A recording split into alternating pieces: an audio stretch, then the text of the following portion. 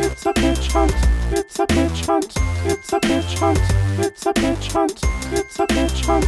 It's a pitch hunt. It's a pitch hunt. It's a pitch hunt. I'm at 16 seconds. But I'm at 20 now. Okay. I think we're probably close enough. Do you guys want a report from me? I would love to. Yeah. Where are you at, Ted? Are you at 33? Yes, on the dot. Oh my god. Good. Oh, this is really That's sick. terrific news. 42 now? I'm slightly behind you, Jacob, but it's fine. Okay. That's All fine. right. We'll cut. We'll sync that up in the editing studio. I mean, I like to make Luke seem like he's a little bit delayed. That's my constant Just to make- state anyway.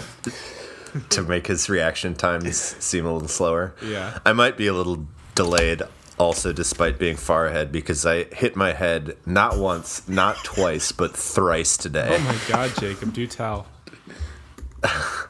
Well, I had my bike stowed away in the basement, and as Luke, as all of you really know, as you've been down in the basement in this house, that stairwell is narrow, one, and two, there's the overhang that's like right at forehead level if you're not careful. Yeah. So on my way down to grab my bike, I bonked my head and cursed, and then I grabbed my bike and brought it up and was careful to duck down, but then stood up too fast after I ducked down and hit the back of my head. Yeah, we don't like to see And- that.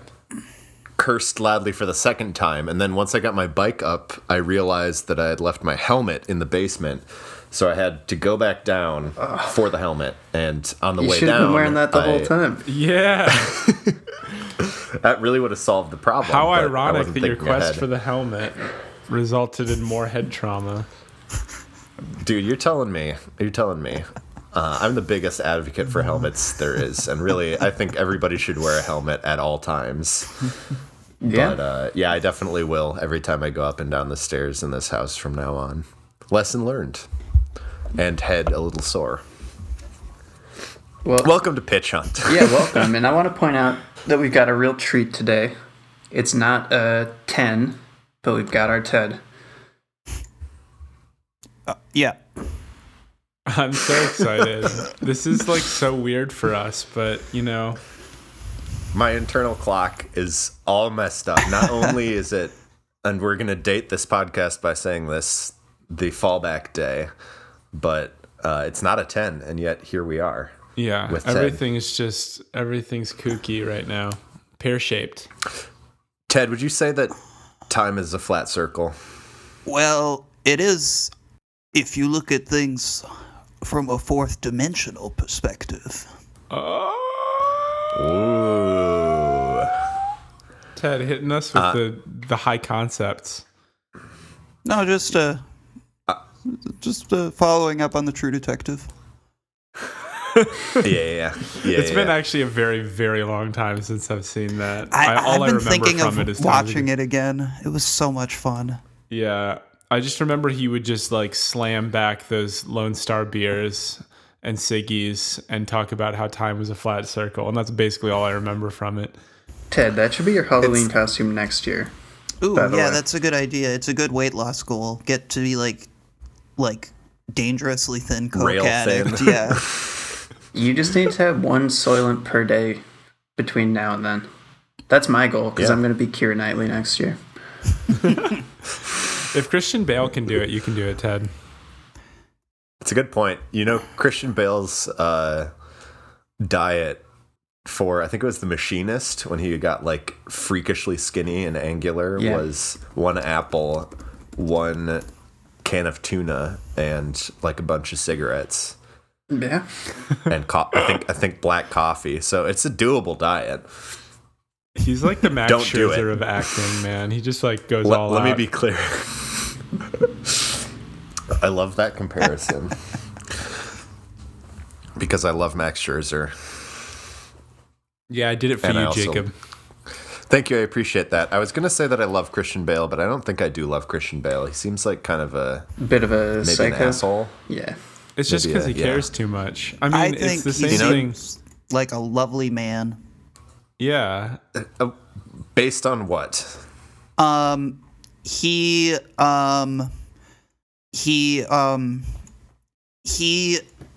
to save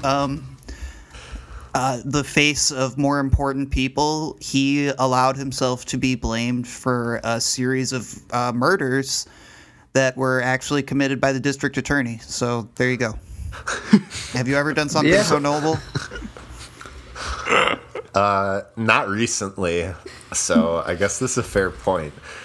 If we all are holding ourselves to that example, holding ourselves up and looking in the mirror against what Christian Bale has done, I guess it's true. Who are we to say that he is an asshole? And I love Christian Bale. He also he also flew a bomb over the ocean. Yes. Have you done that? He is the Batman. The once and future Batman. No. No. I don't- No, he's not- No, he's not the I'm Batman. not talking about those movies. These are just things that he did. What about the So, like wait. marine wildlife though? Do we know what went down there? Yeah, probably nothing good. I guess never meet your heroes. That's a good point, Luke. I just want to circle back real quick. So there are a couple different ways to take this revelation, Ted, that those are things that Christian Bale did. So are those things that he did off camera that inspired the character Batman in the Christopher Nolan movies? Or did Christopher Nolan just happen to be filming Christian Bale while he was doing those things, and then they added in the bat suit in post? Uh-huh. Yep. Those were two options. I gave you two options there Yep. from which to choose. Yep. Yeah, and he Okay. gave you an answer. Okay. Thank you for that. Yeah, you're welcome. Folks, it's Space Opera Week on Pitch Hunt. Yeah. And does anyone actually know what space opera means? That's my question. I have a theory. Mm-hmm. I have a couple of theories. My first theory is one that I already shared with Will and Luke, which is that it has two components, one of them being space and the other being opera. I'm not fully sold on that. My second theory is that the name comes from soap opera mixed with outer space. Yes, that is. Does anybody have any thoughts Yeah, about well, I that? mean, I think I don't agree. my serious answer is like, yeah, there's that ensemble cast. They've all got kind of drama going on, and yeah, I think the soap opera parallel is very apt. But also, most space operas that I've seen have also included bull's horns of some sort. So like, maybe the opera thing is actually also a thing. Ted, I'd like to hear your thoughts on this Well, because you were quick to dismiss. I don't think it's wrong. I just think that like what soap opera and space opera have in common is opera, which I mean literally, but like that's what it's more about. I think is like really absurdly high emotion.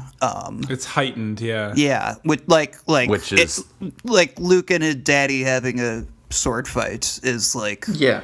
Which is just like an And stylized. insanely high emotional thing to be doing, and it's like rendered like deadly serious, basically, with like, I mean, not like it's not self-aware, but the music or whatever and the tone of it is like basically pretty straight, you know?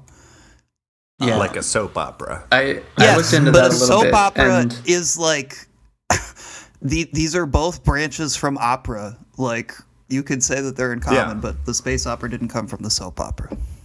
well, Yes, we're not saying that. the word literally did. I learned. I looked this up. That's what I'm arguing. Is that it? In the 40s, some what you guy just- coined the term space opera as a derogatory term to kind of degrade science fiction that had come out and compare it to soap operas for being like overly melodramatic. But I hate that I I've think been it's proven evolved wrong. from there. It's I become also like did that. I hate that I vouched for you, Ted. I hate this. I mean, I, on the other, Star Wars is very melodramatic, though. So Yeah. I think what you were Star saying, Trek Ted, makes also. like fits with that. But then I think a lot of people would also argue that Dune perhaps is a space opera, and I think it's got much more realistic emotions inherent to that story, at least how the recent film was told. Can't speak for the books. So, I don't know. It was definitely a space opera. I'd call it Yeah. a space opera. I mean, there were bull's horns in it. Right. I think that. What are some other examples, Will? What is the text for the Bull's Horn soap opera? Well, you know the Vikings, like the Vikings didn't actually have bull's horns, but opera depicted Vikings as having bull's horns, and so bull's horns are like an important thing in opera. You know, like the big fat lady singing with the bull's horns. Yeah. Oh, yeah, right, yeah. And the breastplates. Yeah. Do you think that? So are all operas stories about Vikings? No. No. Or is that just like cultural appropriation? Yeah, I think the latter. Yeah, yeah. But yeah. The Fifth Element has an actual opera in it. God, I still never seen that movie. Ted, you really ought to see it. I know. It's extraordinary. I bought it at Frank's video store. And I didn't cool. watch You it. should watch that. You should watch that tonight, Ted. I would go for like a real good, just like popcorn action film tonight. Well, We The can Fifth we can Element discuss it isn't- off camera. Yeah, we can talk this through off air. No. All right. We're gonna air. Is there We're more gonna that air this needs- laundry. Is there more that needs to be said before we get down to the brass tacks here, fellas? One thing, I looked up a few more modern definitions, and a lot of them mentioned like warfare as a key component, Yeah. which I don't know. High I don't emotion. think that's necessary, Yeah. but yeah, high emotion warfare and kind of like this higher level of fantasy tied to the sci-fi as well. So Yeah, we're not talking like Ad Astra. We're talking something that's a bit more Yeah, fantastic. we're not talking and- about like hard-nosed speculative fiction about Yeah, the human we're fucking not condition. talking about like incredibly probing psychological journeys to the soul of man. Yeah. I don't know if I've I'm seen one of those recently. I'm gonna nitpick. Yeah, it's been about 2 Luke, years. And your use of the word fantastic. Ad Astra is fantastic. It is not fantastical, though. Yeah. Yes. I Which is, misspoke. I think what you meant. Yeah. I There's figured also the that's whole what you like. I meant. mean, this is not really part of the space opera conversation, but there's also the like distinction between fantasy and sci-fi and how it's kind of like blurry, and how you might argue that like Jedi are kind of fantasy. They're just kind of like space wizards, right? Whereas like Yeah. there are other science fiction where it's like there's actually like some sort of speculative science involved in the capabilities and the technologies of the people who are part of it, you know. Well, I but- agree with that. Go ahead. Well, Ted. then you collapse like is magic just science, or and that's always interesting, Yeah, it's an interesting Sure. conversation. It certainly anyway, we wasn't can just Dune. talk- we Interesting can conversation. It might not be the conversation for this podcast. Dune, baby. The thing about Dune, right, is you just have to take psychedelics and meditate regularly, and you're going to be all powerful. I don't really. That wasn't exactly the takeaway I had from Dune. I don't really want to talk too much about Dune right now. I don't with you, understand. Will, I don't because understand. I'm mad at you. Yeah, me too. It's a live fucking Yeah. landmine right now. It is a little bit of a live landmine that's sitting in the corner, and I'm not sure that I want to prod it right now Yeah. because this could really escalate quite quickly if we went down that route. A live thumper, you might say. A live thumper. Yeah, Yeah. I would say that. Would you, Will? I would say it's a live thumper. No, we can agree on that. It's a live Yeah. thumper. Okay. Will's the thumper, right. Jacob's the sandworm. I love that for both of us. I'm keen. Ted is riding the sandworm. I serve only All Shai right, shall we get Hulud. into it? Yeah. Ted, I would like to ask you to do something for us. Is it related Would you- to audio or something? No. It's related to you deciding who pitches Oh. and when. Yeah, okay. I would like Will to go first. Okay, yeah, sure, yeah. Fuck, I forgot about this part. I don't know. Maybe he should go last because it's so funny. Well, I don't know, but it's fun to ambush him. I'm thoroughly ambushed, and I can't Will is quick on his piggyback. feet. I can't piggyback off anyone if I go first. He has to come up with his own original idea if he goes first. I can't talk about the excellent Steve Zahn character that Luke's going to introduce in his pitch. Okay. Yeah, sure. Why not? So space opera. Yes. See, there's this giant spaceship, and it is, we got kind of like a WALL-E situation where like a whole civilization of people are kind of just like in suspended, not suspended animation. They're in transit, but like with no clear destination because all of the home worlds have been destroyed. Oh, no. And the spaceship is in the shape of a giant key. I think that's kind of cool, right? But like That's it's so super cool. old Really cool. that it's so old that like there's like religion on this spaceship that says that like the spaceship is actually a key to something like some sort of salvation, you know? But is it also so old that the key is like an old-timey key? yeah, it looks like an old-timey key kind of. This is something that this is another thing that I've maybe mentioned on the pod, but I'm going to definitely mention it now since you brought this up. I'm like a big fan of the Star Wars prequels, and one of the reasons why is because I love the like sort of like mid-century modern aesthetic of it. Like everything's very like sleek and like and sort of like it looks like it belongs, like it's like a 1940s hot rod, like all of the droids and spaceships and stuff. And I think that there's going to be kind of a similar thing. Like, I mean, Battlestar kind of does this a little bit too. Like it's like kind of old pre-digital kind of aesthetic, you know? And the key is going to be kind of similar to that. It's going to be a little steampunk maybe. So like a little bit like earlier, like turn of the 19th century into the 20th century kind of aesthetic, you know?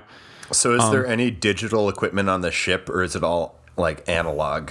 It's all, And yeah, old-timey. I like that. It's all analog.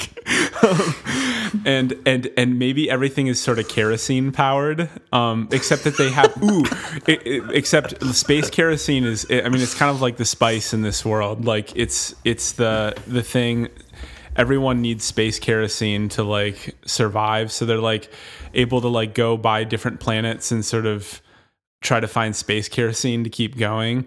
And that's like sort of the currency of the civilization. Okay, so we got space currency or space kerosene. We got this key.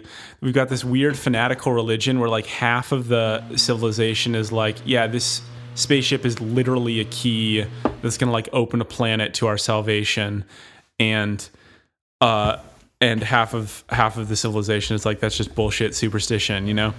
And so it's like there's like a lot of sort of they have like elections and politics and stuff on the spaceship, and there's like a lot of polarization between the sort of like fanatical people and the more not, like, you know, just sort of like we need to survive and eventually find a sustainable home world people, you know. Is this good? This is good, right? This is great. This is very good. Yeah. Okay. My one quibble so far is that you have not introduced a single character. Okay, yeah. So That doesn't matter. Zendaya. That doesn't matter at all, Will. That's what I Zendaya- like about it.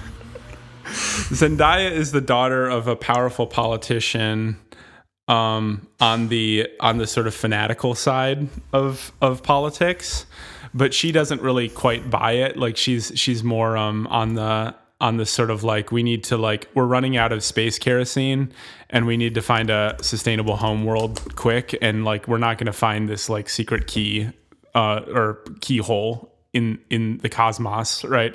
So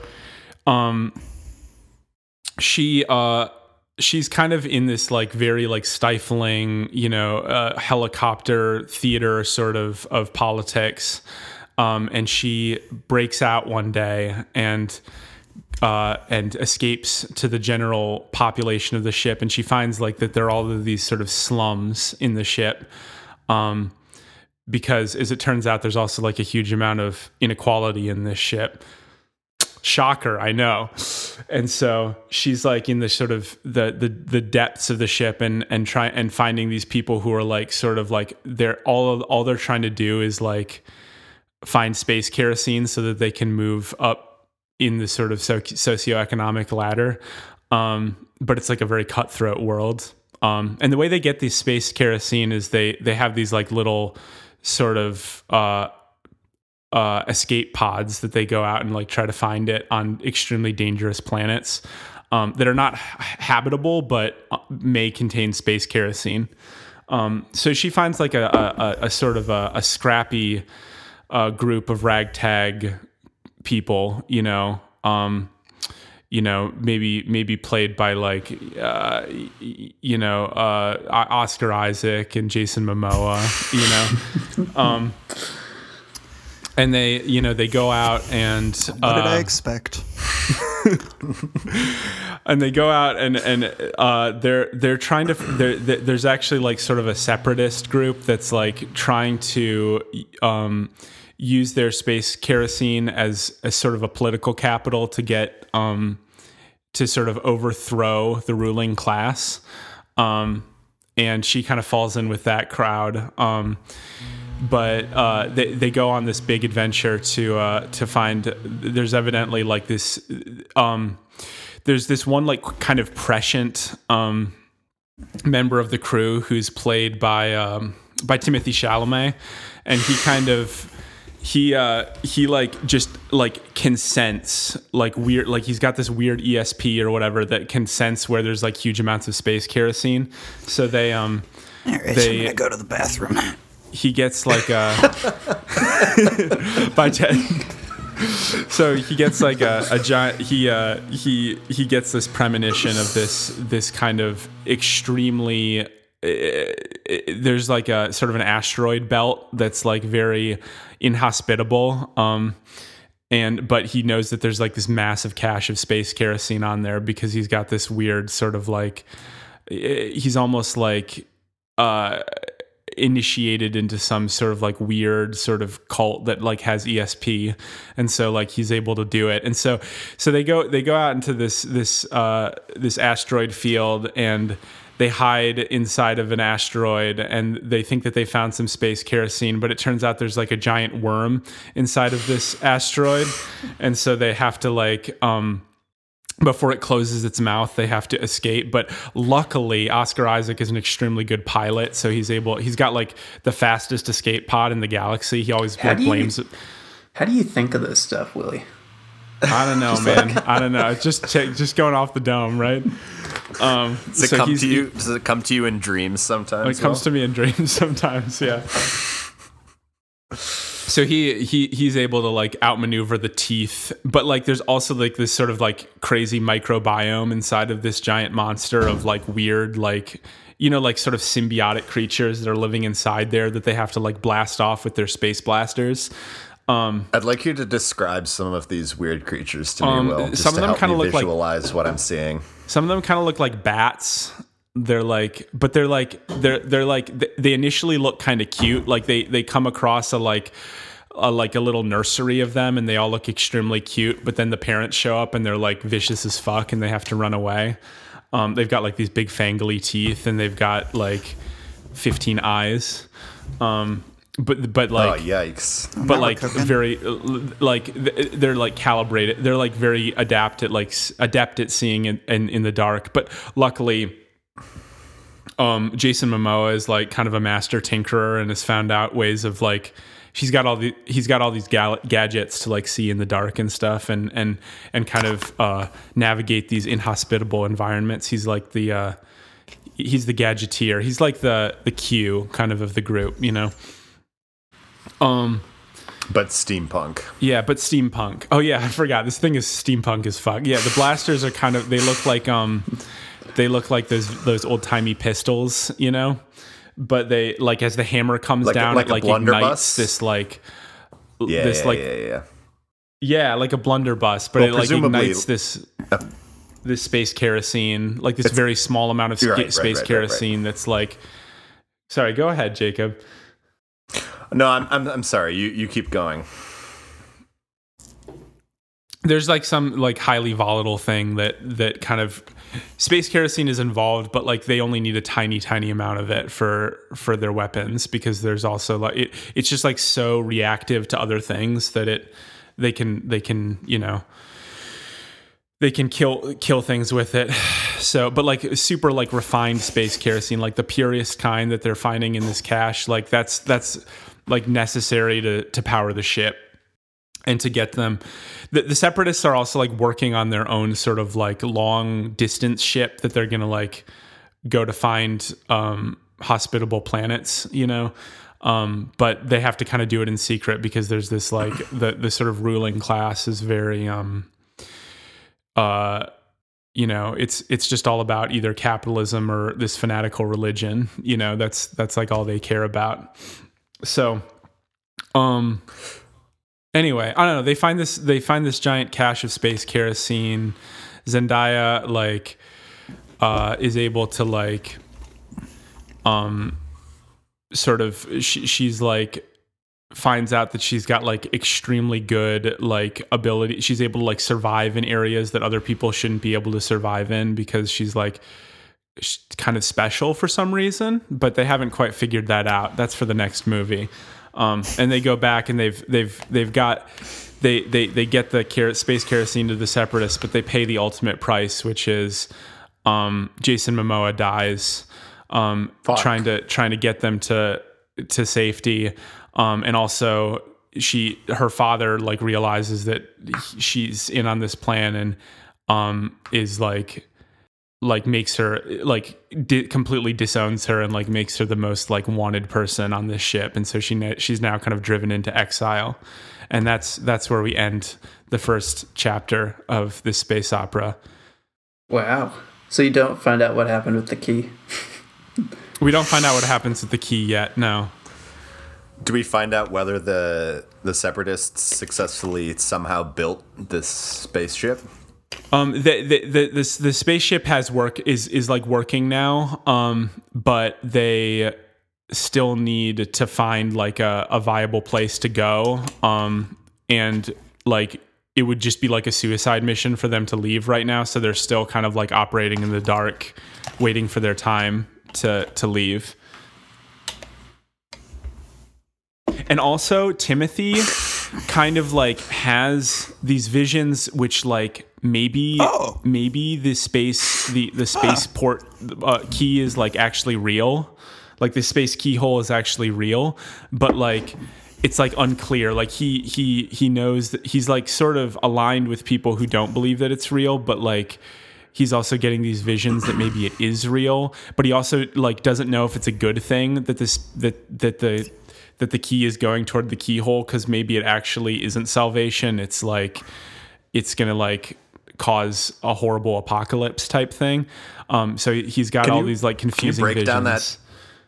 Can you break down that space apocalypse vision for me? So he's like, he sees basically he sees them approach this. He sees the key like approaching this big, like almost sort of nebula that kind of looks like a lock. And it goes through it, and then he just sees like all this fire and screaming and like this weird like transformation where like all of these, there's this kind of like weird cult that's happening aboard the spaceship, and they're all like turning into these weird like alien creatures that have like tentacles and stuff. And he's like, ah! And then he wakes up. But like it's so trippy that like it's unclear what's happening, you know? I like that. Yeah, I like that a lot. That was all really well thought out and original. And that's Thank about you. all I have to say. I agree. I don't know if we said this already, but Ted is the wielder of the ultimate ship or not ship power. So, what do you say, Ted? Absolute go away. Get out of my office. But Ted, we need to know what happens, and if the first movie doesn't get made, we don't unlock the story no. of the second part. yeah. Yeah, could you imagine someone having the balls to make a movie like this when they didn't know that the sequel was locked in yet? Yeah, seriously, dude. But that's Will for you. Does that? Yeah, well, Will for you ya. shouldn't have done something so stupid, Will, but I mean, I don't know what I Well, expected. no, this is good. This is good. This means that we're dealing with it. you We're guys dealing need with some someone tough. who don't You guys fuck need around. some. You guys need some tough love. You guys ship too easily. We do ship know? too easily. Ted, I respect it. I'm here with the hammer. I respect it too. and Usually, think I set an Will- example for you guys. This time, pure crit. This makes me scared. Because my pitch is almost It's just- identical to that. And you invested so much time in preparation. Listen.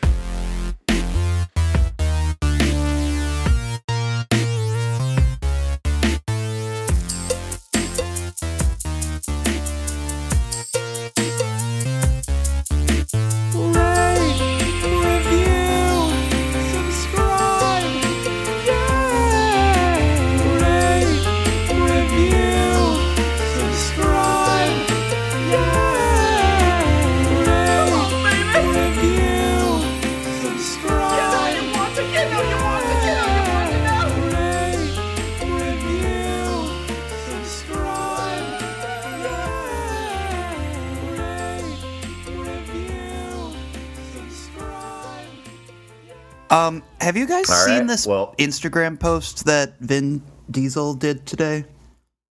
No, tell us about it. Almost certainly not. Okay. So it's a picture of him and The Rock from Fast Five. Mm-hmm. And they're kind of staring angrily at each other, and they like don't like each other. Yeah. Right. And so the post reads as follows: "My little brother Dwayne, the time has come. The world awaits the finale of Fast 10.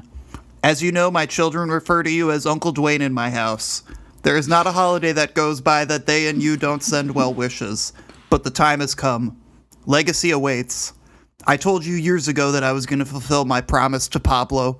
I swore that we would reach and manifest the best fast in the finale that is 10. I say this out of love, but you It's the must finale? show up. Do not leave the franchise idle. You have a very important role to play. Hobbs can't Hell be played yeah. by no other. I hope that you my rise to God. the Hell occasion yeah. and fulfill your destiny." This is amazing, dude. We need another Charlie Puth song just for this Instagram post. He Wow, said, what a post. "Fulfill your destiny," like Snoke. That is wild. Nothing about that didn't sound right to me. No. Oh God, that was incredible. Well, here is hoping. My God. I mean, what could Dwayne possibly say to that except yes, right? I mean, he might just call him a candy ass. And, and that's that. That's true. But man, would that ever... I feel like that would come back to bite Dwayne in the ass. He's got... It's so- Man, that is a masterful move by Vin, because he just totally yeah. trapped Dwayne. It's one thing too. Like he says yes to every single large blockbuster. It's weird that he's like so against reprising this role. He hates Vin that much. Yeah. Yeah. He hates having to play second fiddle that much. That's true. He does have to play second fiddle, and no one plays first fiddle to The Rock. Right. Is that true? Has The Rock ever been in a supporting role in a movie? Yes. Ever? Yes. The Rock has had contracts in his movies. I don't know, like always, but like that he like can't lose a fight in them. Right. Right. And I think in Hobbs and Shaw, he and Jason Statham had a clause where like they had to have exactly the same number of lines, and then also they needed to like connect on the same number of punches. So like because neither one of them would play second fiddle, so they're like, okay, then we're going to be exactly 1A and 1B. I need to see this movie. Which fast? Hobbs and Shaw. Hobbs and Shaw. It's not bad. I haven't seen it. I'm not going to. It's not bad. It's not great, but You know, it's that's not bad. I've heard it's pretty bad, Jacob. It was a good movie to It's see in not. theaters. It was fun. Yeah, it's a fun movie. You're a fun movie. It's a fun. Oh, Thank you. You're welcome. All right, should we get back to Ted, pitching? you have a decision to make. What, are we shipping yours or not? Is that what you mean? No, I don't care. We're Yeah, I think we're you got past that me part now. clear. All right, good. Oh, Jacob's next. All right. Opening shot is Haley Joel Osment walking Dude. across a bunch of moors. Haley Joel is in my pitch, man. Seriously? Yeah, for real. That's awesome. Not That's cutting him amazing. out, though. Nope, please don't. Haley Joel is walking across the moors in what appears to be Scotland. He's walking along for a while, and then the camera pans up, and wouldn't you know it, there's like 4 moons in the sky. What? So the moors upon which Haley Joel Osment are walking are the moors of Scotland 2, which is a planet in outer space. As the first few minutes of the movie progress, we learn a little bit about Haley Joel Osment. What we learn first is that Haley Joel is on the tail end of what has been a decade and a half or so journey of self-discovery, because he was at one point a child prodigy and the greatest up-and-comer in the most important instrument in space, which, as we know, is the bagpipes. He was to be the successor to the greatest space bagpipes players of all time. And that's all we know, really, is that he once was great, but then something happened, and now he had given up on bagpipes forever. So Haley Joel goes to the pub, the space pub, and there he sees an old friend, and it's Karen Gillan. Oh, And she says she's holding a space leaflet, and on this space leaflet there's some shocking news. And that shocking news is there is going to be a somewhat Eurovision style intergalactic bagpipe competition Oh God. hosted by Christoph Waltz, the King of Space. excellent. And Karen is like, I'm not going to attempt a Scottish accent. Take notes, but they Will. all have they all have Scottish accents. And she tells Haley Joel, look at this. Remember how 20 years ago you were to be the greatest bagpiper in space? And he says, Karen, you know this. Something very painful happened to me, and I quit playing the bagpipes forever. And I have been on this journey of self-discovery, and I've moved past. And then she's like, but wouldn't it be so cool? Scotland 2 gets no respect in the universe among all the other planets. And you are our truly our bright shining star. You could once again be our bright shining star to make our planet shine so bright in the sky, so as everybody would see it when they looked in the sky. With your pipes. And obviously, Jacob, you're a wordsmith. obviously Right he's in the sky.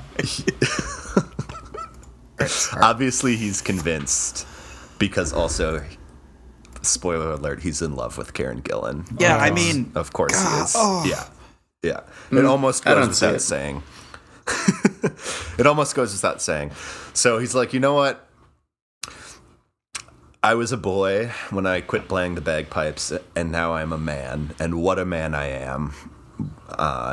Sexual tension. Yeah, and she wasn't even ensues. born yet, right? What? When he was a boy and he quit. When he was She was nothing. She was born. I looked it up and they're exactly the same age. Surprisingly. Anyway, I don't know what you were getting at, Luke, but I've rejected whatever it was.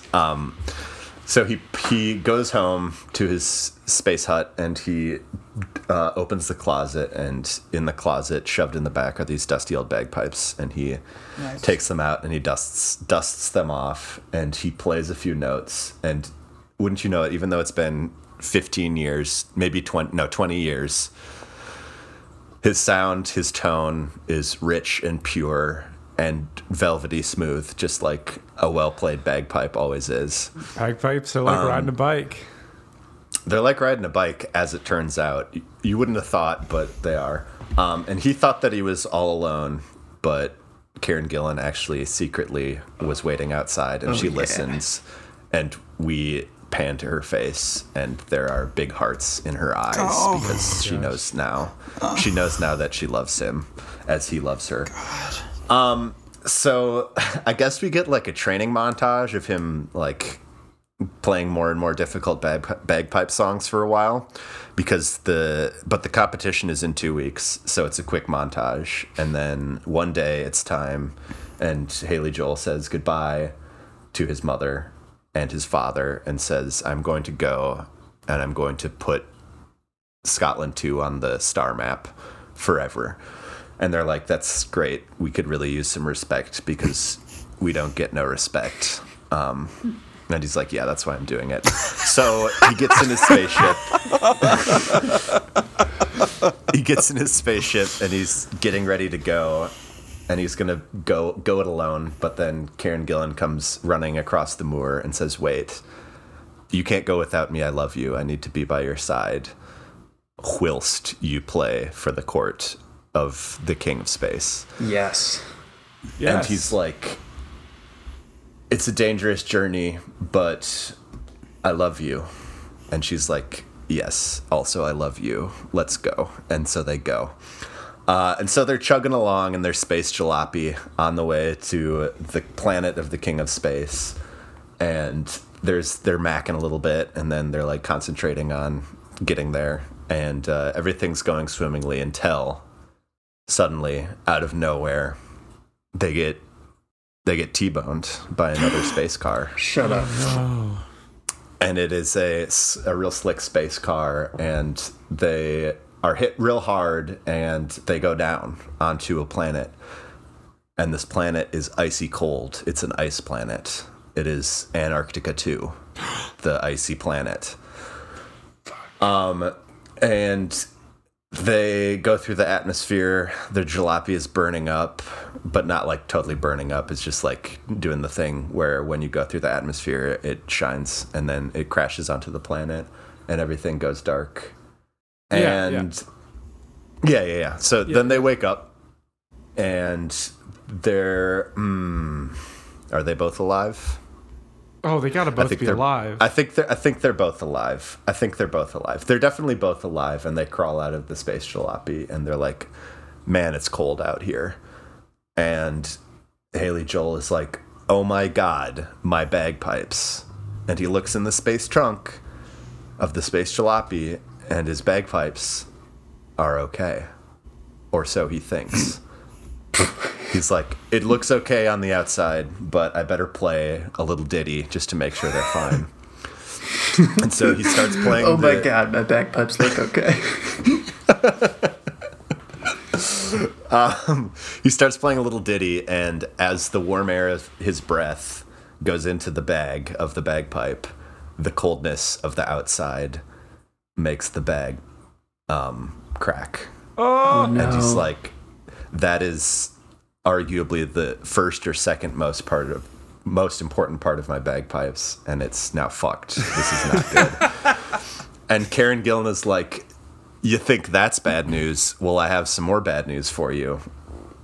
Look up. And he looks up, and the space car that T-boned them is hovering above them.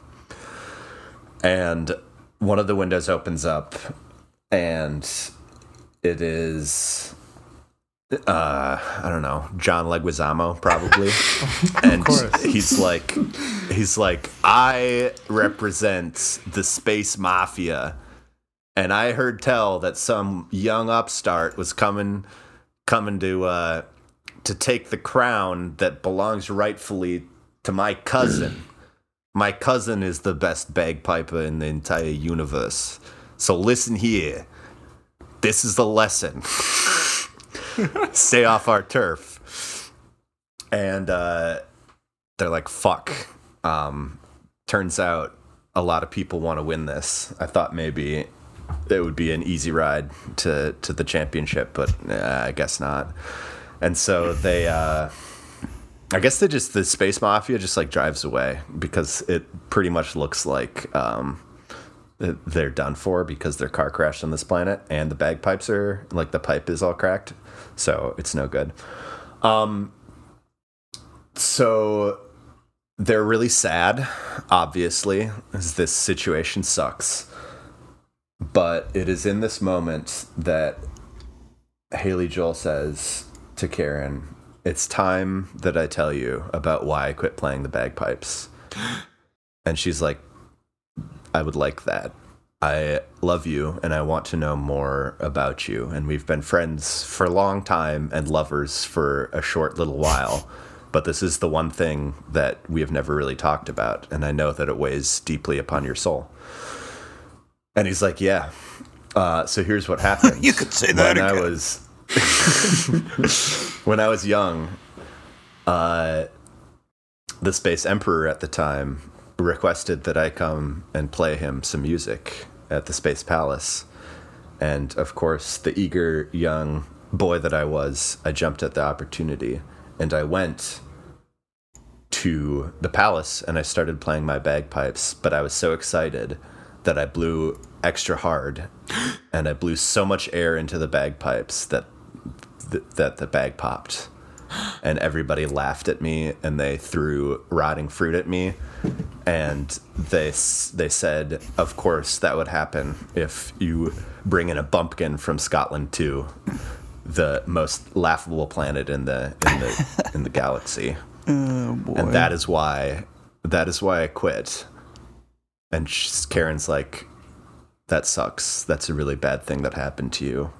I'm sorry that happened to you. And he says, thank you. And then he says, but also, here's another thing that you don't know about me.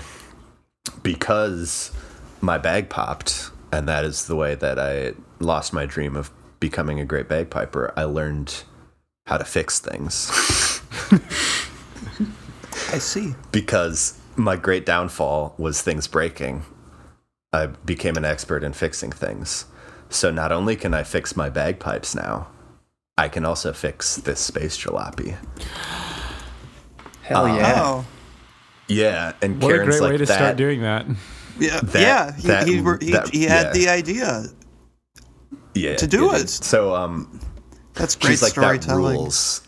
Thank you. She's like, that rules. I am so glad to hear that, because I really didn't want to die on this planet, and I'm super, super stoked to hear that we have a way off. Please let me know if there's anything I can do to help. And he says, the only help I need is your love. Do they fuck then? Yeah, do they do it then? So they do it. Is it? Yeah, they do Is it more or less sex than the groundbreaking movie Eternals, which you may have heard I haven't there's a seen little that sex movie. in it? I heard that. I haven't seen it, but Do you want me to spoil it it's for going to be you? a lot of sex. No. Okay. Well, yeah, go ahead. No, probably don't on the podcast. Yeah, let's be nice to our fans. Yeah, let's be I mean, nice this to our is fans. definitely going to come out in what, 12 Probably hours? tomorrow. Yeah. Probably Yeah, really yeah. soon. So they have a lot of sex, and That's so great. yeah, it's super great. Good for them. And they're like, wow, that was great. But now let's get down to business. Now that we've warmed up a little bit, we can get to fixing this car because the big concert it's fast approaching, and like we still have a ways to go, and our space jalopy isn't super fast. So Haley Joel fixes it up, and Karen gets to work. She's like, it's going to take a while to fix it up, and they don't have any food with them because they did a bad job of packing for this because they just really wanted to get on the move. And plus, well, actually what happened is that Haley Joel had packed food for one, and then Karen came and she didn't bring any food, and so they had eaten all the food already. So Karen goes off hunting, and she like there's like some space reindeer or something, and she kills one. And She's a then good she, like, hunter. yeah, she's a good hunter. She's multi-talented, but she's a real good hunter, and she like tracks down, kills it, and like roasts it up, and they have a big meal, and the car gets fixed, and then they're back on their way. And a little more time passes. They have sex a few more times in the car while it's on cruise control. God, that's Jacob. You're doing a great job. Great job. Thanks, Ted. Thank you.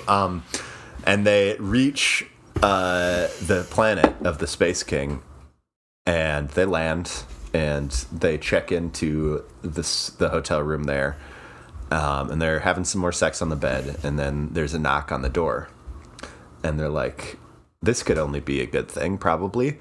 And so they go and answer the door, and standing at the door is Ken Watanabe. And Ken Watanabe is the big dog of the space Yakuza. And he is infamous throughout the galaxy and the known universe. And they recognize him right away. And they're like, don't tell me. Your nephew is also a bagpipe player. And Ken's like, you guessed it. And so they're like, okay, so like, what are you going to do about it? And he's like, I just came here to psych you out. Just know that I'll be watching, and know that something bad might happen to you if you don't withdraw from the competition. And Haley's like, okay, I'm not going to do that. I'm pretty scared of you, but I don't think you're going to do anything with all these people watching. And Ken's like, I guess we'll just see about that. And Haley's like, yeah, I guess we will.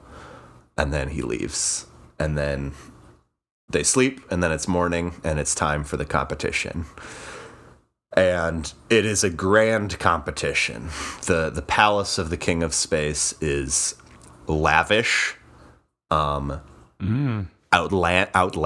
even. You could even call it garish. But it is undeniably regal and very big, and there are many, many spectators there. And Haley goes down. Does he have to a the landscape stage. architect? Yeah. Yeah. Does he have a landscape architect? He does have a landscape architect. Sadly, we're not going to go too deeply into the landscape architect, but we do know that he is That's a miss. at this ceremony. It may be a miss, but I'm about to bring it back around, because at the ceremony, the landscape architect, the most revered craftsman in the universe, is standing at the right hand side of the king, and sharing in the glory of this moment, as every landscape architect should. So a few people go. The cousin of John Leguizamo goes, and he's like pretty good.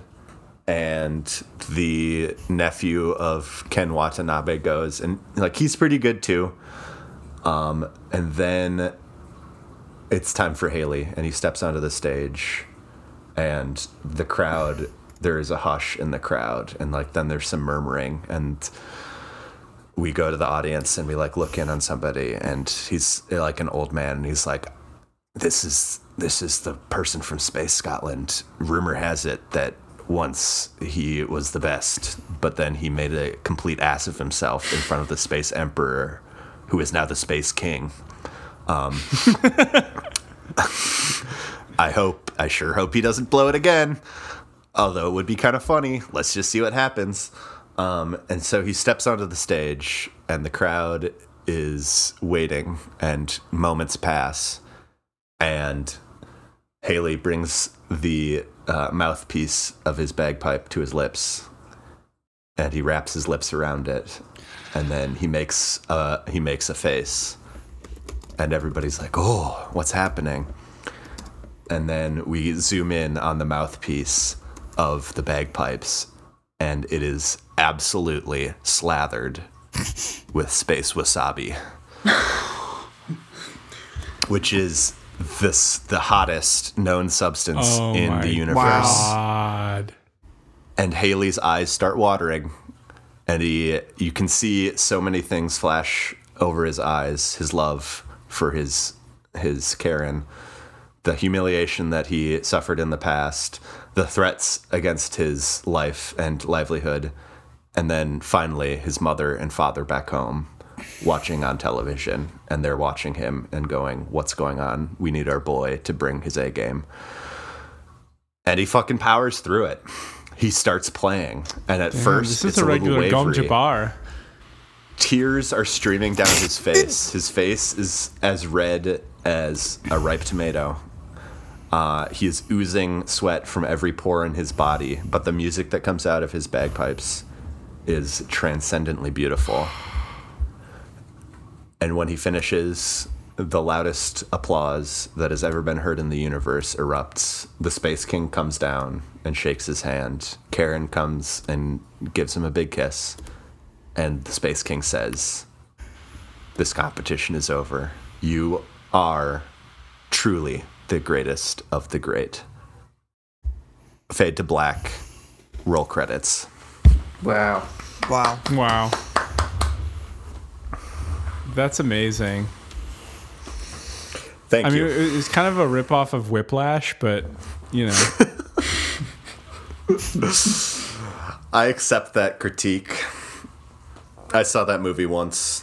It was very intense.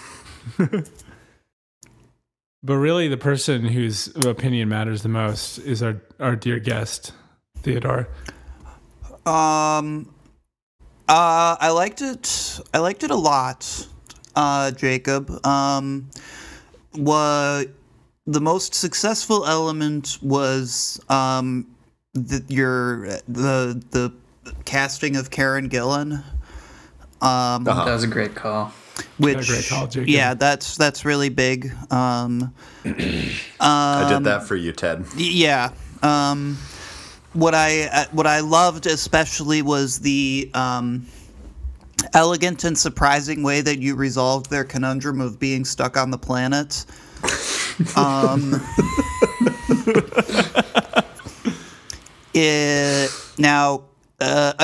As always, of course, your greatest weakness is your the saccharine sensibility imbued in so many of your pitches. But Damn. but that's okay. Ship it. Thank you, Jacob, Ted. you got the hardest ship. I accept your criticism, and I appreciate your ship nonetheless. Sorry, Jacob. You don't need to apologize. I know this about myself. I mean, it just means a lot coming from Ted. It does. I There's only some like amazing, I only like cynicism. some amazing pitches that he's rejected. So Yeah, that's true. Really, it was a spectacular pitch, though. The Space King or the Space Emperor. I mean, just like it was so. I love that shit. Like that's what a space opera needs. Is like a guy, like a person who's in charge of space. You know. yeah. It's kind of like Ironside's. I'm It's kind of like Ironside's Bigums. Yeah, the sheriff of space. I was wondering if that was going to come up. That's still in development. Don't you worry. Nice. Have you implemented any of the ideas from our writer's room when we camped some 16 months ago? I'll be honest with you, I do not remember any of the ideas that we had. It was a different time. It was a different time. It was it was a heady time. But keep your ears open, Pitch Hunt listeners, because there may be something eventually sometime in the next few years coming out of what Ted was just talking about. Yeah, it's a mere 5 pitch hunts away. Ironsides Bigums. Remember the name.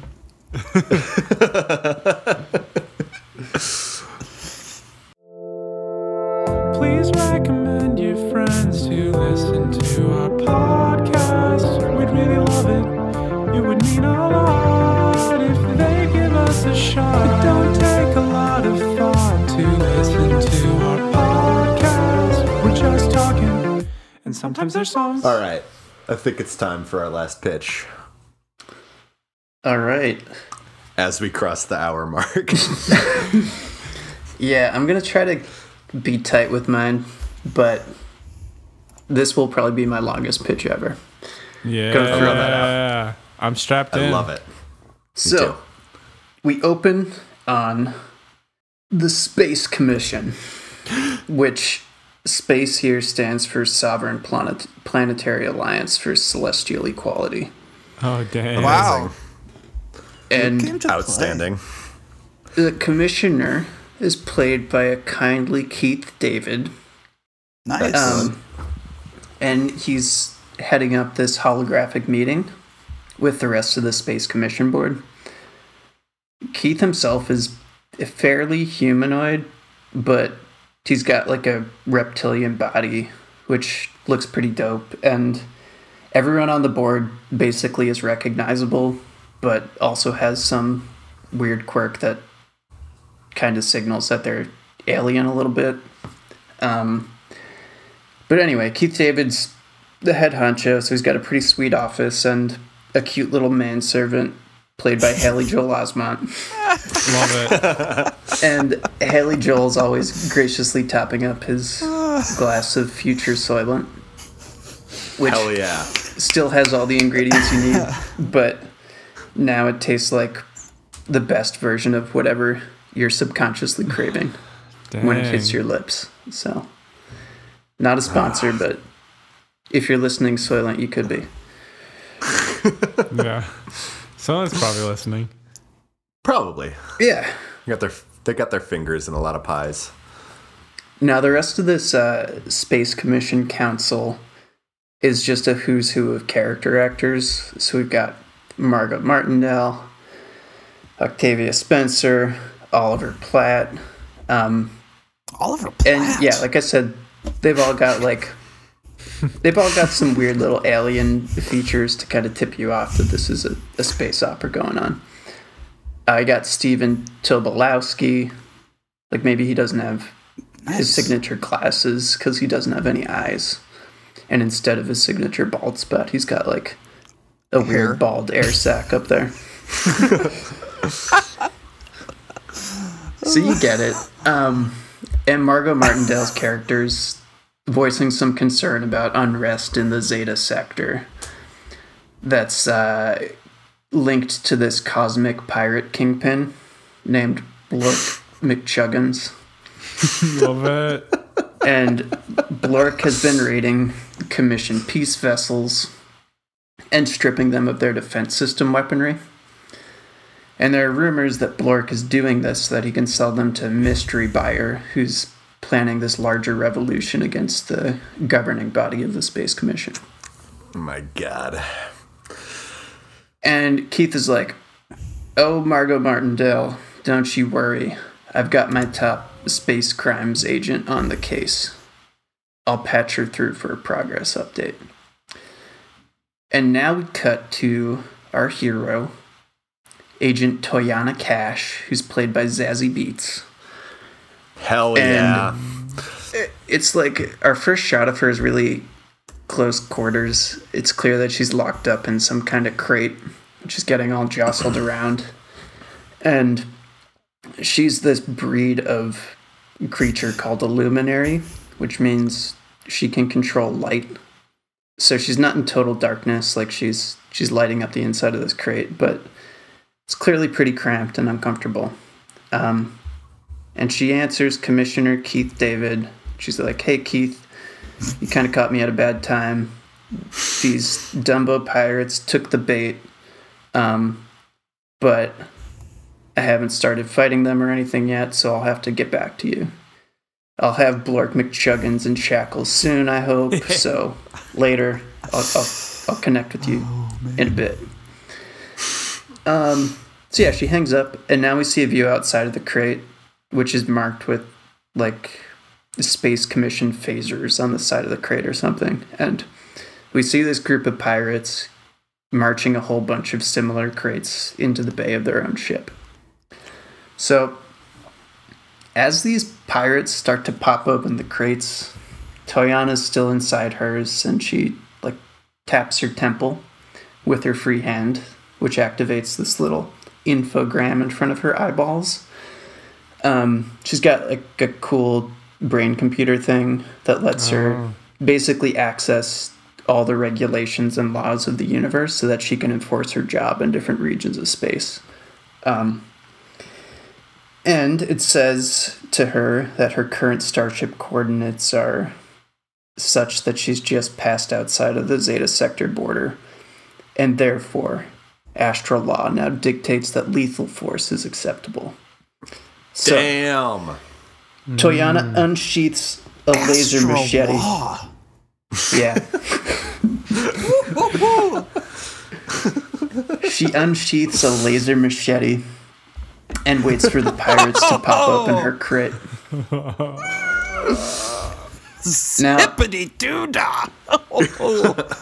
Oh my. she's waiting there in the glow of her own body, and she's kind of like, she's got this little locket around her neck that she's rubbing for good luck because she's a little nervous. She doesn't know how many pirates are out there. But then, bingo, pop open the crate, and we obviously get a pretty dope fight. Toyana's slashing pirates left and right, chopping off a bunch of limbs, using her powers to turn the lights in the ship on and off to create an element of chaos and surprise and give her this edge in the fight. Yeah, she basically kills everyone, but a couple of these pirates get wise and try to make a run for it. So they're sprinting down this corridor of the ship, and slowly the lights behind them start to go out, and then darkness overtakes them. One of the pirates fumbles to turn on a flashlight so he can see what's happening. And right when he gets it on, Toyana's just there, a foot away, with her laser machete inches from his neck, and a phaser gun pointed at the other pirate's chest. So Yes. she demands that these pirates take her to Blork McChuggins, and the first pirate's like, "No, I can't. Blork will kill me." So Toyana just spits in his face, and she says, "No, Blork won't kill you. You're already dead." And then she cuts off his head. Yes. Yeah. This chick rocks. So obviously, yeah, the pirate she didn't behead is basically shitting himself and just spills the beans immediately. Does he literally shit himself too? And does it look like beans? Yeah, what do you think? Should he? Should he shit literal that sounds beans? good. Good Okay. sight gag. Yeah. Yeah, So it'd that be very, happens. Very funny. And then we cut to Toyana kicking in the door of Commissioner Keith David's office and dragging in a beat-up-looking Blork Chuggins. Commissioner Keith is like, after taking a long sip of Soylent, "Thank you, Toyana. This is exactly what we needed. You're our greatest weapon and our greatest hero." And he asked Haley Joel to go prepare an interrogation cell. Then the commissioner's like, "Okay, Toyana, you've done your piece. You can go home and get some rest. So she's dismissed too. She catches up to Haley Joel on her way out, and they have this tender little exchange. He says that she's happy she's home safe, and he asks if he can see her tonight. So she says, of course, she wants to cuddle and make sex to his beautiful soft body all night long. Nice. Wordsmith. I love that for both of them. Yeah. And then we're back with Commissioner Keith and Blork McChuggins now. They're having this long back and forth in the interrogation room. And their convo kind of blurs the lines between what's right and wrong in this universe. Because both of them have some good points. McChuggins is all like, how can you call yourself a peaceful organization when you send trained killers to do your bidding? Mm-hmm. And Keith David's like, well, a little violence is necessary to keep the universe in balance. So it gets a little bit heated, but eventually McChuggins cuts a deal with Keith, right? He agrees to be exiled on a barren but peaceful planet in exchange for Keith dropping his treason sentence. So McChuggin gives up his buyer, who's the mastermind behind this weapon-stealing revolt that's been going on with the pirates. The buyer's name is Botley Vertigo, and Keith looks up Botley, and apparently their parents were killed when their home planet fought back against integration into this planetary alliance. So Keith David decides to send the future space SWAT team to go track down Botley. This team is led by a reunion cast from Speed, which includes Jeff Daniels, Sandra Bullock, and Keanu Reeves. Oh my god, dude. Oh my gosh. Yeah. Wow, just throwing them in. So they're going to go to Botley's compound, track him down. And Keith's happy with this, so he decides to call a late-night holograph meeting to update the rest of the board on their progress. Some of the board members are already asleep, because it got pretty late on Keith, but the ones who are there all seem pretty pleased, and they decide to do a customary Soylent toast to recognize this small victory that they've had. Uh-oh. Keith beckons manservant Haley Joel to top up his glass, and we see like some of the other board members do the same, beckon their manservants and get their Soylent. Oh, no. They raise their mugs, they drink. Oh no. Oh no. And yeah, your oh no's, they tell it all. Almost immediately, they begin to gag and retch, and their mouths and throats melt from the inside out. Fuck. That sucks. That sucks, rocks. dude. Soylent, I hope you're not listening anymore. Yeah, Soylent, forget the last 15 seconds. Keith David looks down at his glass of future Soylent, a product which had given him so much pleasure, but tragically was ultimately used as a vessel for his death in a coordinated poison attack against him and his fellow Space Commission board members. Oh no. All of those beloved character actors dead. Well, some of them were asleep, but most of them are dead. Please tell Before me the Michael life- Shannon was asleep. Before the life fully drains from Commissioner Keith David's eyes, he looks over at his manservant Haley Joel, the sneaky little bugger who betrayed him. And Haley Joel's standing just a few yards away with a blaster in his hand now. And there's this kind of touch of evil that shimmers behind his eyes. And he first turns his weapon toward Blork McChuggins, who is kind of handcuffed in the corner of the room. And he shoots Blork in the face.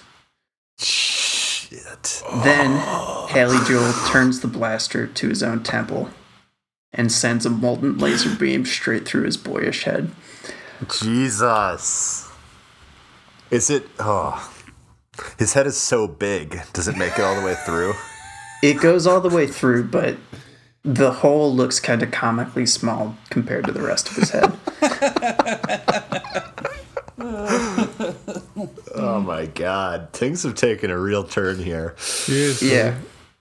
And there's silence for a few moments, but then we hear this crackle of noise coming from now deceased Keith David's earpiece.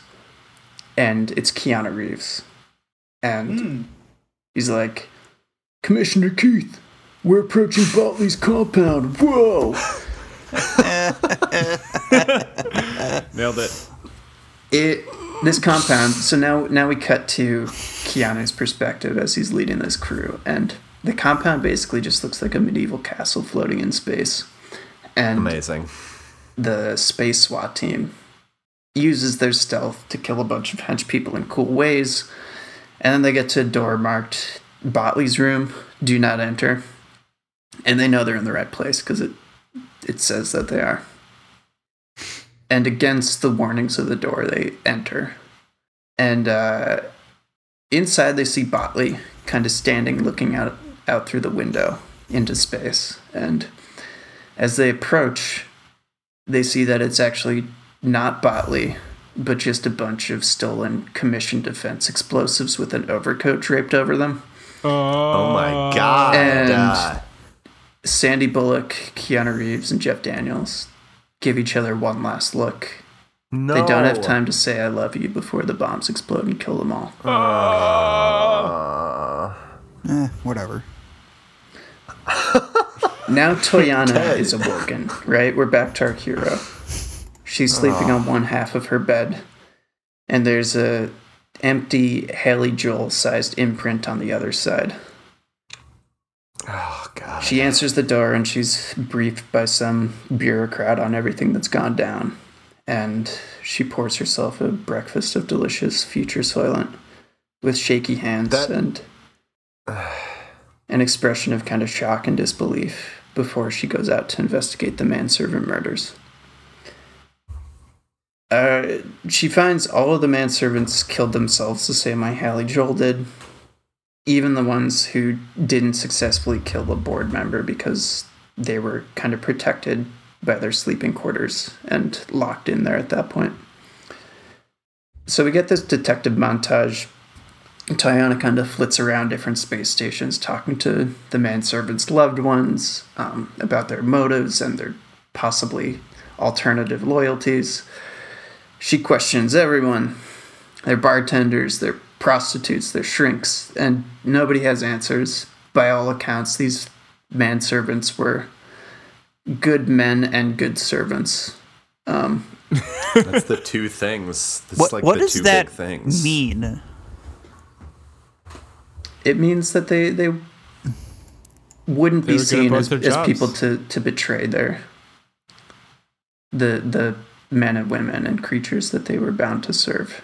I guess I don't really know what I was confused about there. But thanks for clarifying. The other thing that Toyana finds out after checking their bank accounts is that there's no sign of a payoff to them or anyone in their immediate network. It's just really kind of a dead end. So she turns to Botley and finds out that Botley is in fact a fake identity that was planted in the system decades ago. Jesus. So Botley doesn't exist. It was just a trap and a Oh ruse my to weaken their God. defense systems. A Kaiser Soze. Yeah. Kind So- of. Needless to say, Toyana's feeling a little bit defeated, and at this point retires to the Astro Lounge for some future oxygen and CBD infusions. Nice. As she slips into this kind of calm state, she finds herself instinctually kind of reaching and rubbing her good luck charm locket. And as she's doing this, it pops open, and there's this cute little picture of Haley Joel's big head. And tears kind of slowly trickle from Toyana's eyes as she stares down at her lover turned murderer, suicide manservant. And as she's It's a lot looking to at this take. picture, she notices something through her tears and gets this look of recognition behind her eyes. And we get an extreme close-up. There's this little scar on Haley Joel's temple. So, Toyana rushes over to the medical records archive and runs a commonalities search on all of the manservants, and she discovers they all had the same operation, which was a neural implant, just like the one that she has. So she knows this is a key, and she jumps over to the space IT department to run this theory by them, which is that the manservants were all brain hacked, and their Model T neural links were used to take control of their bodies and turn them into killing machines. Oh my gosh. So the IT guy's like, yeah, that's possible, I guess. And Toyana asks if they can trace the source of the hack, and the IT guy's like, nah. All the Model T units were blasted when these guys shot themselves, so we don't have anything to go off of. But Toyana's like, that's devilish. Here's the thing, I was around Haley Joel just before this attack happened. Is it possible that my neural link, which is the same model, could have picked up the transmission, if only vaguely? And the IT guy's like, yeah, I guess that could be possible again. So he slits open her head, pulls out this little neural link thing, hooks it up to his hardware, and discovers that he does find this faint signal from around the time of the murders that showed up on her link too, and he's able to trace it back to this kind of quiet swamp planet. Hold the phone. Hold on. Go on. Yeah, you can interject. I just heard the word swamp and had a connection. Do you want me to go on? You can go on, yeah. I don't want to spoil your ending, but it sure sounds like Shrek was behind all of this. Yeah. There's no Shrek. Thank Even God. if there had been, I would have removed that for Ted's sake so that I could get a pitch shipped. It would not have been shipped. Is that where your mind was going to, Will? Mine was going to Dagobah. That Yeah, Yoda is that's behind what the I whole was thing. thinking. All right, fair enough.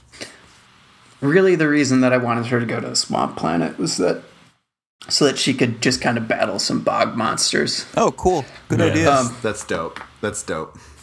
So that happened. She touches down on this planet, kind of at a remote edge, and she's armed to the teeth and battles her way through a bunch of monsters before arriving at the edge of this little underground bunker. And it winds just super deep, unfathomably deep down into the ground, growing darker and darker until there's basically no light. And Toyana summons this glow from her fingertip, because that's what she does, kind of lights her way. And she can see these creatures who've never seen light before kind of scuttling around, and just, yeah, they're all over the place. And eventually, she comes across a child, a very pale, eyeless child, who is right in front of her and says, "Papa, is that you back so soon?" Oh my god. And this boy has a bulging bald spot that he breathes through. And No it's way. clear that this boy is the spitting image of his father, Stephen Tobolowsky, No way. who was a member of the Space Commission Board. Yeah. So Toyana asks the boy to lead her to her father's study, where she finds some elaborate hacking hardware mumbo-jumbo and some logs that prove that Tobolowsky had remotely tapped into the system from his board chambers to orchestrate these killings. And he's kind of sent off this message to different parts of the universe that say remaining board members must meet at the Pantheon to cast votes for new commissioner. Their defenses are weak. Time for the new order is nigh. And stop.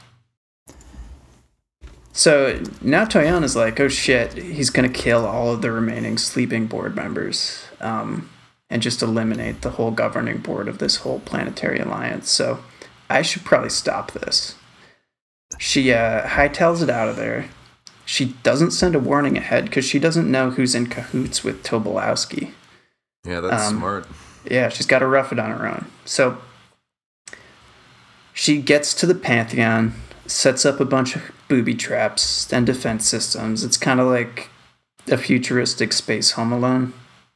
Or if you prefer, a futuristic ending of Skyfall. And as the rebel forces start to arrive with their stolen Space Commission weaponry, Toyana just goes on a straight up killing and booby trap spree. Nice. Love that. But then we have the final battle with Tobolowsky himself, who is completely unfazed by her luminary powers since he has no need for light with his lack of eyeballs and such, and his enhanced other senses that he's grown from years of spending deep beneath the ground. I was born in darkness. Exactly. He's Space Bane. And God, he has... Boy. Yeah, he's got like the body of a young Schwarzenegger in this too. Nice. Wow. So Is that going to be prosthetics, or are you going to get him to work out for like a year?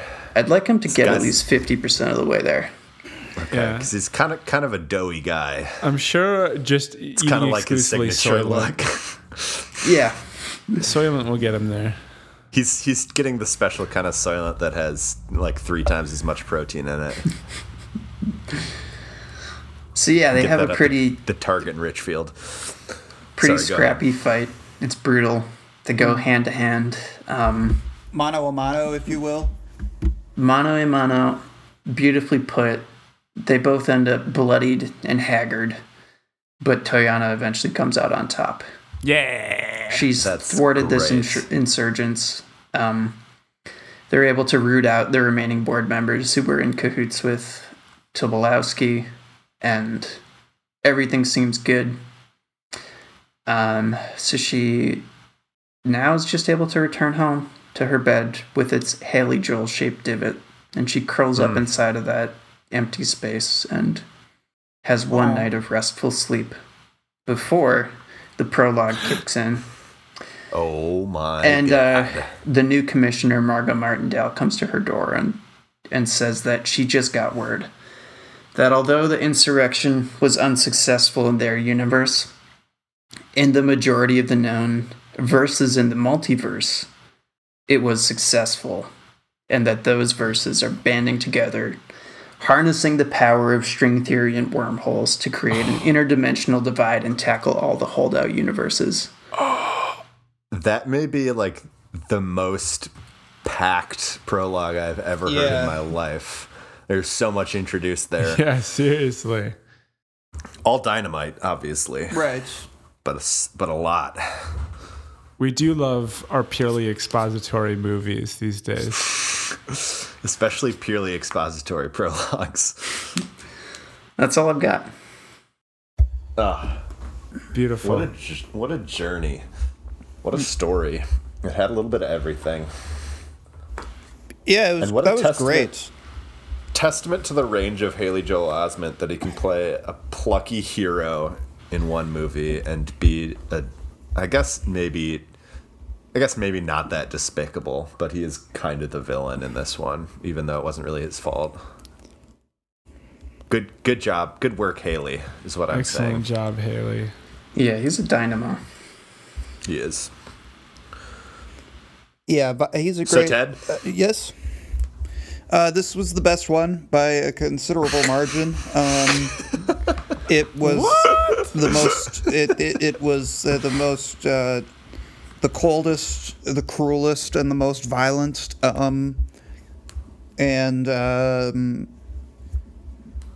mean, it doesn't have Karen Gillan, which, well, she can't be in everything. We could recast She Zazie can't. Beetz. No, Zazie Beetz is good. She's really good. Yeah. Agreed.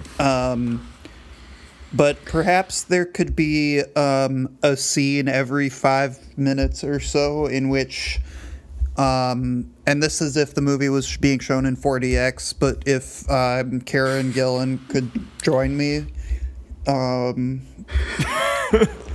Maybe that could be a part of it. I think we could work that out. Holograms exist in this universe, so No, she could just kind of pop out of the screen. No, that's not what I mean.